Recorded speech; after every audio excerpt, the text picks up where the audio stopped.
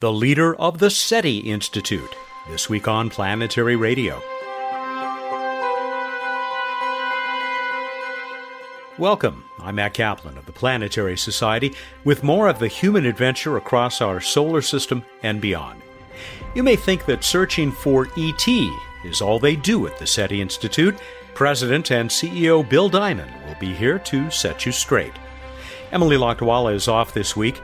We're going to take a rocket road trip while she's gone, and Bruce Betts will take us to Venus for this week's What's Up Trivia contest that offers yet another special prize. We begin with the Planetary Society CEO, Bill Nye. Bill, we head for Mars this week. A couple of stories not terribly related. I don't know, maybe you'll see a relationship. Beginning with the announcement made by the European Space Agency that they think they know what went wrong with the Schiaparelli lander. Yeah, the missing second in the software, second of time. It reminds me, Matt, just so much. I was there in 1999 when Mars Polar Lander became Mars Polar Crasher or Impactor. When the landing gear deployed, the software was written so that it interpreted as though the spacecraft had landed on the surface of Mars, but it had not. And it just went hurtling in and became Mars Polar Crasher. And this Schiaparelli thing sounds really similar, not the same, but just where there was some piece of software, some bit that was not properly bitten, and it came back to bite you. Get it? Huh? A little hilarious computer Very clever, gag there. very clever. Yeah, so I just remind everybody how difficult it is to land on Mars. And when people say, we're going to go to Mars and set up a colony with giant domes and raise our own potatoes, it's just not so simple. And to extend that, in today's LA Times, as we speak on November 28th, a piece, an op-ed, Mars is Just a Dream by Charles Wohlforth and Amanda Hedrick. She's a planetary scientist who's been heard on this show, talking about biology, our own human biology, being the biggest challenge to getting to Mars and then staying there for any length of time. I guess that is the biggest challenge. And a couple things, if anybody wants to take the time to read this op-ed, it's okay as far as it goes. There are people who absolutely dispute each of these points. Some people's eyesight is affected in zero-G, other people's is not. Getting the transit time down is very difficult, but not impossible. And as I've always asked everybody in this business, why don't we have a spacecraft that spins, for crying out loud? Then you don't have some of these gravity problems. It doesn't have to be fully 1G. It could be 0.4 Gs or some number like that. We could even experiment with it. That said, I do agree that you almost certainly do not want to colonize Mars. It's just too weird. You'd be living under a dome your whole life. If you want to try it, go to Antarctica and see what you think. Yeah, and as I've said, not just under a dome, but a dome covered by probably a couple of meters of Mars dirt. To say nothing of the fact that there's nothing to breathe. Always an issue for me. Anyway, Matt, this is cool, but just the big lesson here is Mars is hard, and if we're going to do it, it's going to be better and cheaper to do it with international cooperation. And the main thing I just tell everybody is you got to set a date. If you don't set a date, things just don't get revved up. Let's see what happens with this new administration. Thank you, Bill. Thank you, Matt. He is the CEO of the Planetary Society, Bill Nye, the science guy. We last talked with Jason Davis in late September. The Planetary Society's digital editor had just completed the rocket road trip with Director of Space Policy Casey Dreyer and the Society's videographer, Merk Boyan. Now you can relive that trek with the guys in a new series of videos. They are posted at planetary.org/Horizon Goal, which is also where you can read Jason's series of terrific articles about how the U.S. got to where it is with human spaceflight. As a special treat, and a bit of a tease, here's the audio from the first of the rocket road trip videos. Way down south in the United States, NASA's human spaceflight centers are in the midst of a once-in-a-generation transformation. From Florida to Texas, 5 NASA facilities have designed, built, and flown rockets for more than half a century. Since the space shuttles retired in 2011, NASA has now been working on a new rocket called the Space Launch System and a crew capsule called Orion. They are part of a plan to send humans beyond low Earth orbit for the first time since 1972. To see how these rockets and spacecraft are coming along, the Planetary Society went on a road trip. Now you're invited to join me, Jason Davis, and Casey Dreyer, our Director of Space Policy, as we embark on a 10-day, 450-mile journey throughout the South. So, fuel up and prepare to launch, because we're heading out on a rocket road trip.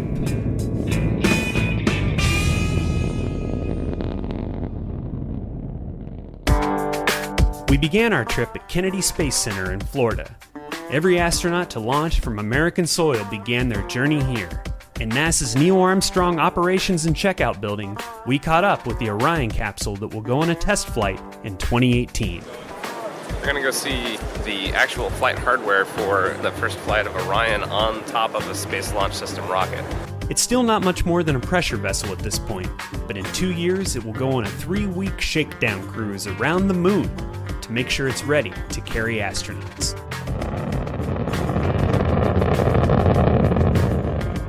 Our timing couldn't have been better. While we were at Kennedy Space Center, we were able to watch the launch of OSIRIS-REx, a spacecraft headed to an asteroid to collect a sample and bring it back to Earth. Our expedition is just beginning. In part 2 of our series, we're heading straight to Alabama to check in on the Space Launch System. Stay tuned for more from our rocket road trip. That's Planetary Society digital editor Jason Davis with the audio from the opening chapter in the new 5-part Rocket Road Trip video series. Again, you can take the entire trip at planetary.org/horizon goal. And we've got that link on this week's show page at planetary.org/radio. Happy birthday, SETI Institute. You were born 32 years ago this month. More than 130 scientists and other staff are led by the Institute's president and CEO, Bill Diamond. Bill spent several successful decades as a Silicon Valley tech executive before moving to the nonprofit Institute in 2015.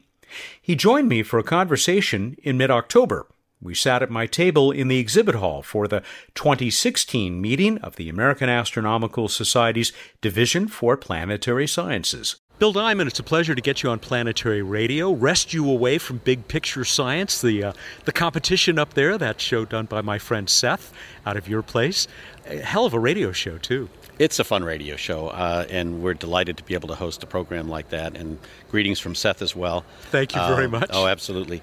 But, I think it's one of the value propositions of the Institute that is not all that well known broadly in terms of people making the connection between Big Picture Science and the Institute, but from my point of view, it's one of the more important parts of our value proposition, what we do in terms of our mission statement, which is not only to do the research we do in astrobiology, astronomy, and SETI work, but also to share that with the world. However, Big Picture Science takes a broader look because it's really a general science show. Absolutely. And I think, Seth's feeling from the very beginning was, let's make this a all-encompassing science show and really bring science to a level that is fun and engaging and informative, all at the same time, which I think he and Molly and Gary and the crew do reasonably well. So it's fun to see them in action. They do better than reasonably well. It's a terrific show, and it is a general science show, as you've said. I hope that people at the Planetary Society feel the same way about Planetary Radio as you just described the sense of what Big Picture Science is to the SETI Institute. Now, of course, I know you folks best, or your people best, because they're regular guests of this program talking about the amazing work that they're doing. There is so much tremendous science underway at the Institute. Yeah, well, the Institute is interesting because although its name would suggest that most of our work is really on radio SETI or even optical SETI, which is another endeavor we're heavily involved in, it doesn't tell the full story of the Institute by any means. So essentially, we like to think of ourselves as kind of doing an astrobiology roadmap as laid out in the Drake equation. So we have actually 6 research thrusts at the Institute. We have astronomy and astrophysics, we have astrobiology, we have climate and geoscience, we have exoplanets, we have planetary exploration, and we have SETI. So our scientists are divided into those 6 buckets, and in some cases a scientist may assign him or herself to more than one, but broadly we set up these both to define and categorize the breadth of research that our scientists do, but also to help facilitate collaboration amongst and between the researchers, but also make clear the kind of work we do to the public at large, and how in fact it goes far beyond the SETI aspect.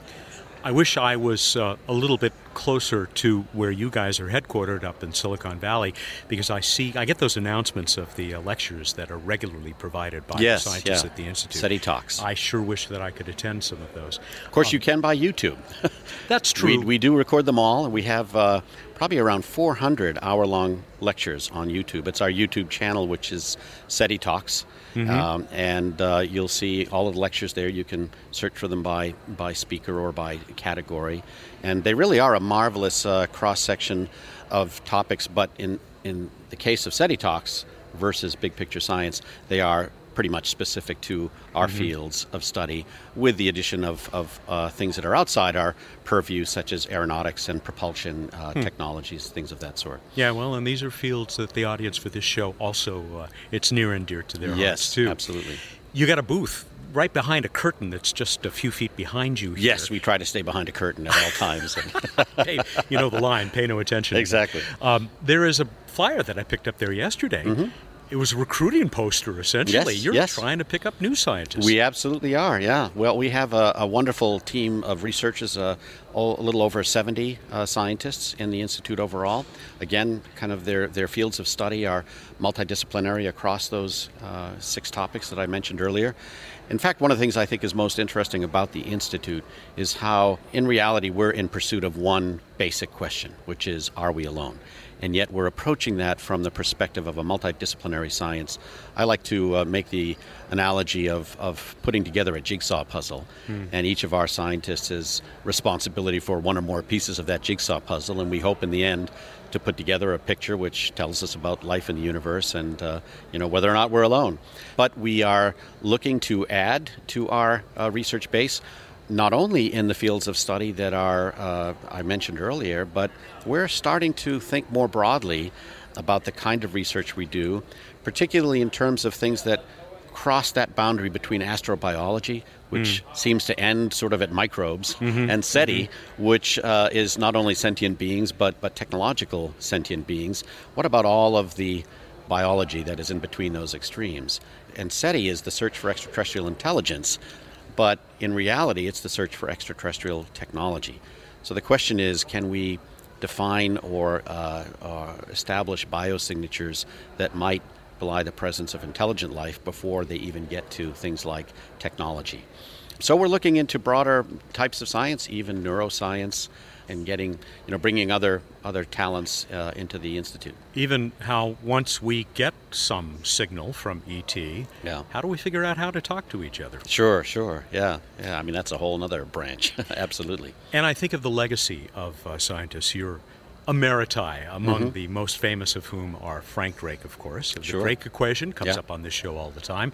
Jill Charter, who was just on, when I met you the first time last spring in Death Valley. And Jill was on that little panel that I had the pleasure of moderating. Right. And they still come around, don't they? Well, indeed. And in fact, what's interesting is next year, 2017, is the 20th anniversary of Contact.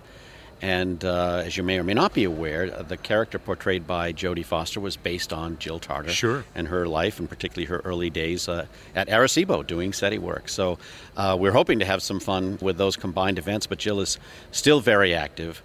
And what's interesting to me is how many young women in particular, astronomers and scientists I meet in this field, who say they were inspired to go into this direction because of the movie Contact. Yeah. It's really quite remarkable. Yeah, and if they get to hear Jill speak, they'll be inspired by the source material as well. I absolutely agree, yeah. That's SETI Institute President and CEO Bill Diamond. We'll talk about the search for extraterrestrial intelligence when we return. This is Planetary Radio. Hello, I'm Robert Picardo. Planetary Society board member and now the host of the Society's Planetary Post video newsletter. There's a new edition every month. We've already gone behind the scenes at JPL, partied at Yuri's Night, and visited with CEO Bill Nye.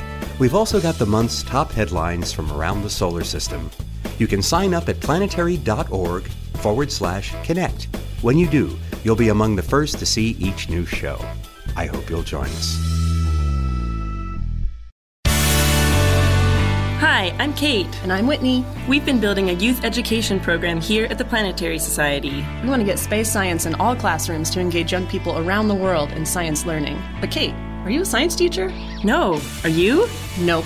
We're going to need help. We want to involve teachers and education experts from the beginning to make sure that what we produce is useful in your classroom. As a first step, we're building the STEAM team. That's science, technology, engineering, arts, and mathematics. So teachers, to learn more about how you can help guide this effort, check out planetary.org/STEAM team. That's planetary.org/STEAM team, and help us spread the word. Thanks. Bye. Bye. Welcome back to Planetary Radio. I'm Matt Kaplan. My guest is SETI Institute President and CEO Bill Diamond. Speaking of SETI, Allen Array going strong? What's happening? Yes, so the ATA up in Hat Creek, first of all, for your listeners, it is on a site where we encourage people to come and visit. It's open to the public during the daylight hours, and you can come and get a tour and see the dishes and see the control room and get an experience of what it's like. I'll take you up on that. You should. We'd love to have you up there. We also try to put on events up there where we combine things like visiting the ATA with, for example, the Perseids, and then do some sky watching with telescopes, optical telescopes that we'll set up there as well, because it's very dark. It's in a very isolated part of the state, beautiful area, and it's actually between Lassen Volcano National Park to the south and Shasta to the north. So it's sort of on a high plateau around 4,000 feet, radio quiet, pretty dark, lovely Beautiful place. Yeah. So we are in the process at the moment of upgrading the feeds on the Allen Telescope Array. So we're putting in what I consider a second generation feed. It's cryogenically cooled, which gives us better signal to noise ratio and sensitivity. So we are upgrading all of the dishes. We're about I'd say 25% of the way through that process at the moment. And it's also increasing the frequency response out to about 15 gigahertz.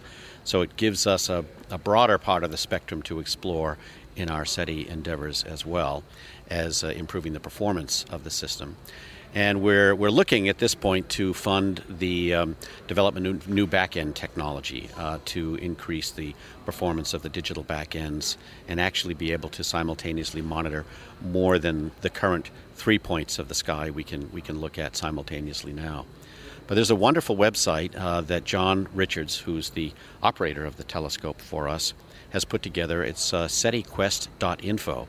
And if you go to that website, you're able to, particularly during the observing time, see what we're observing.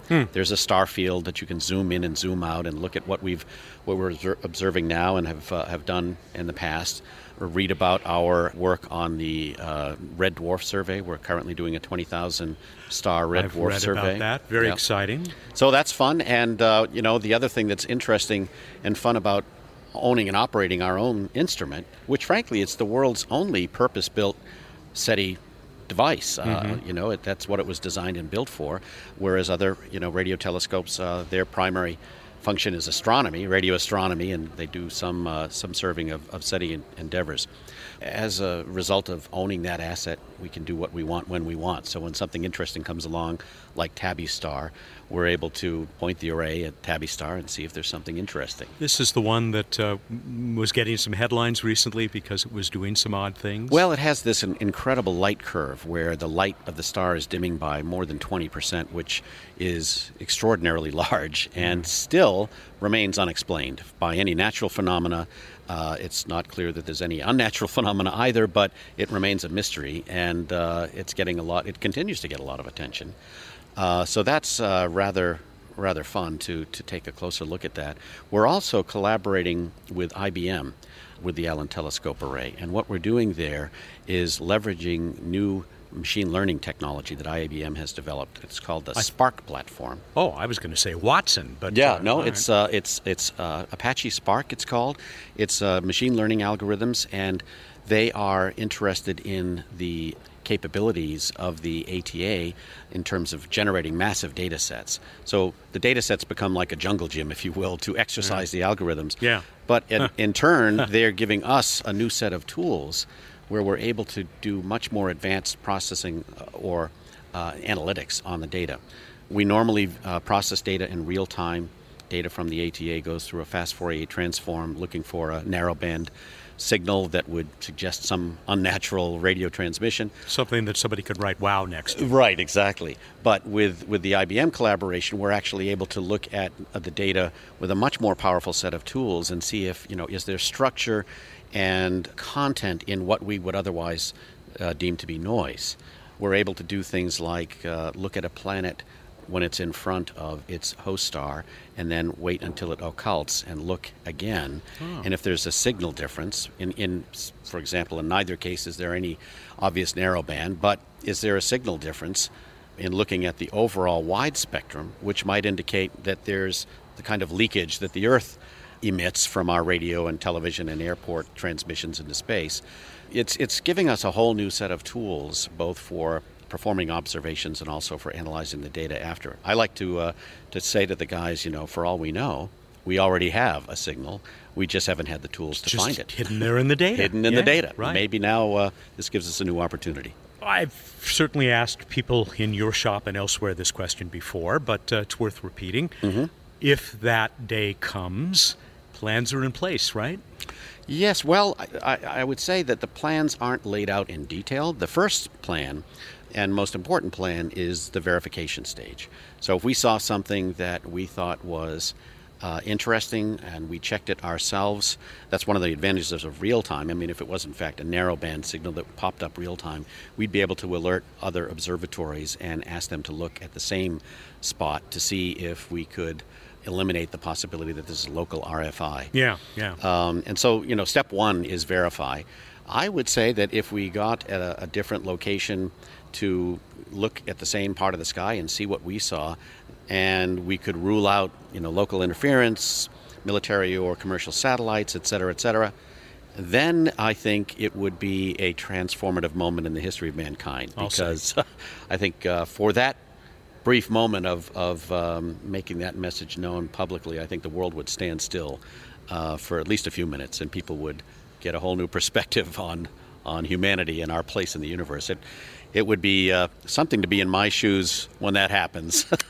Yes. So I live in hope. But I'll settle for just being one of the people who hears about it and gets to help report it. I agree. Yeah, absolutely. And I hope it happens in time for the two of us to enjoy and celebrate. Wouldn't that be great? Well, if it does, then we'll celebrate together for sure. Good. Thank you. I will hold you to that. You bet. Enjoy DPS. I know you're only here for today. I am, yeah. We have a lot of researchers here giving talks, doing poster sessions. Planetary science is a big part of what we do. We have more than a dozen folks on the Kepler team and also on the K2 team. But of course, we have planetary scientists working on New Horizons, as well as Kepler and Cassini, Mars Reconnaissance Orbiter. A lot of planetary activity at the Institute. So it's fun to be here and support the scientists from the Institute that are here doing their work and, meet folks and get a chance to talk to you and maybe do some recruiting as well. It's a lot of fun. Yeah. You gave that ATA website. Yes. General SETI Institute website? Yes, thank you for that. The general website is SETI.org. So SETI.org, pretty easy. Okay, and we'll put it up on the show page as well. Super. All right, well, thank you so much. Good to talk to you again, Great Bill. to talk to you. All right, Matt. SETI Institute President and CEO Bill Diamond with me at last month's Division for Planetary Sciences meeting in Pasadena, California.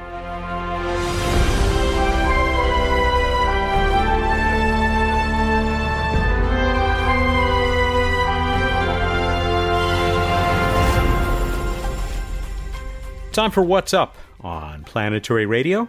Bruce Betts is the Director of Science and Technology for the Planetary Society, and he, once again, is going to tell us what's up in the night sky, and we've got yet another special prize for this week's Space Trivia Contest. Welcome back. You can get us underway. All right, I shall do that. Check out Venus in the evening sky, dominating over in the west after sunset. And on December 3rd, that's Saturday, in the evening, there'll be a beautiful crescent moon next to bright Venus. So check that out in the pre-dawn east you can check out Jupiter getting higher and higher as the days and weeks go by. We move on to This Week in Space History. Hard to believe it, but it was 20 years ago that Mars Pathfinder launched on its way to Mars to land and then have a little rover, Sojourner, rove around. More and more each week, you make me feel old. That's really my goal. I'm probably not alone. Random space facts. So Venus was both the first planet beyond Earth visited by a spacecraft, the U.S. Mariner 2 in 1962, and the first planet to be successfully landed upon by the Soviet Venera 7 in 1970. Great accomplishments. Indeed. So I asked you, on what date will be the next full moon that is closer, just a little bit, than the one that occurred November 14th of 2016? How'd we do, Matt? Remarkably uniform set of answers here from I love that. Many people. John Harrison in Lakewood, Ohio, submitted November 25th, 2034, almost exactly 18 years from now. Is he correct? That is correct. Although there will be plenty of full moons that are really not distinguishable how close they get. But that's the next time it's truly closer to Earth. I had to disappoint a few friends who said, have you heard about this huge moon that we're going to have? I said, no. You need to listen to What's Up. Before we move on, I will mention that John Harrison won a Planetary Radio t-shirt, a Planetary Society rubber asteroid, and a 200-point iTelescope.net astronomy account. iTelescope is that worldwide nonprofit network of telescopes that you can control remotely and snap images of anything you want to in the universe. All right, now, Nathan Hunter, Portland, Oregon. He uses a couple of terms. I should have checked these with you. The next Proxy-syzygy that will be closer than the one we just had will be on November 25th, 2034, 1 week before astronaut Mark Watney will be stranded on Mars on Sol 18 of the Ares 3 mission. Maybe we should tell Mark Watney ahead of time. Yeah, why don't we warn him? Nah, you don't want to mess with the timeline. That's if you learn anything from Star Trek, that's a bad idea. What about this Proxy-syzygy? Does that sound right? Oddly, it's Proxy I'm not familiar with. It's full moon Perigee-syzygy I am familiar with. Syzygy is a fabulous word with lots of Z's and Y's. And basically is when three astronomical objects roughly line up. And so that's what's happening with Sun, Earth, and Moon during a full moon. They are approximately in a line. And I assume Proxy is some takeoff on being close. Perigee is closest point to the Earth in an orbit. I'll buy that. Ilya Schwartz, he says the closest one this century will be December 6th, 2052. But to get closer than 356,400 kilometers, you'll have to wait till January 1st, 2257. Happy New Year! Yeah, really. Chris Utzig reminds us that the supermoon gets its light and its super strength from the yellow sun, even though it was born under a red sun next to Krypton. Too obscure? Maybe just a little bit, but maybe not. Finally, I like this a lot from Brenda Brackett in Carbondale, Illinois, where I might be next year, I sure hope so, for the big total solar eclipse in August of 2017. You're trying to get listeners to invite you, aren't you? Yes, I've already had a couple do that, as a matter of fact. November 25th, 2034 is my son's 50th birthday. Hope I can be with him that day. We hope so, too, Brenda, and maybe we'll throw a big party. Indeed. We're ready to go on. Oh, okay. How many Soviet Venera spacecraft successfully landed on Venus? This was one that's it's a little tricky, and I'll accept things that are close because the trick is in how you define successfully.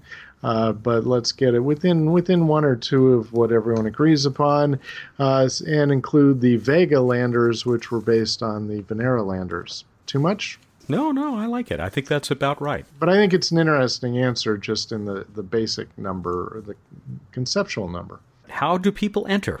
go to planetary.org/radio contest. And you have until Tuesday, December 6th at 8 a.m. Pacific to get us the answer for this week's question. And remember, I said, special prize. We're going to give away, once again, Extronaut, the game of solar system exploration, which just won the Good Housekeeping Award for one of the best board games of the year, Best Toy Award winner for 2016, and was a Kickstarter staff pick.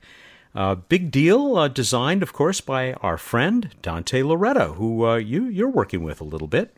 Yes, he's the principal investigator of the OSIRIS-REx sample return mission that's on its way out to the asteroid Bennu, named in a Planetary Society contest, working with University of Arizona and Dante, and he's designed a fun game that actually injects more realism, including mission cancellations and such fun things into the game than you get in most space games. So if you want to have the experience of creating and flying, if you get the money, to your own robotic space mission, this is the one. Extronaut, by the way, you can find it on Amazon. We'll put the link up on this week's show page as well. And thank you, Dante, for this donation of this prize. And I think that wraps it up. All right, everybody, go out there, look up at the night sky, and think about pen caps and how you keep track of them. I gave up on pen caps, I think, in middle school, which is why all my pens do this. Touché. He's Bruce Betts. No, actually, I think it's a Bic. He's Bruce Betts, the Director of Science and Technology for the Planetary Society, who joins us every week here for What's Up. Planetary Radio is produced by the Planetary Society in Pasadena, California, and is made possible by its terrestrial members. Danielle Gunn is our associate producer. Josh Doyle composed our theme, which was arranged and performed by Peter Schlosser. I'm Matt Kaplan. Clear skies.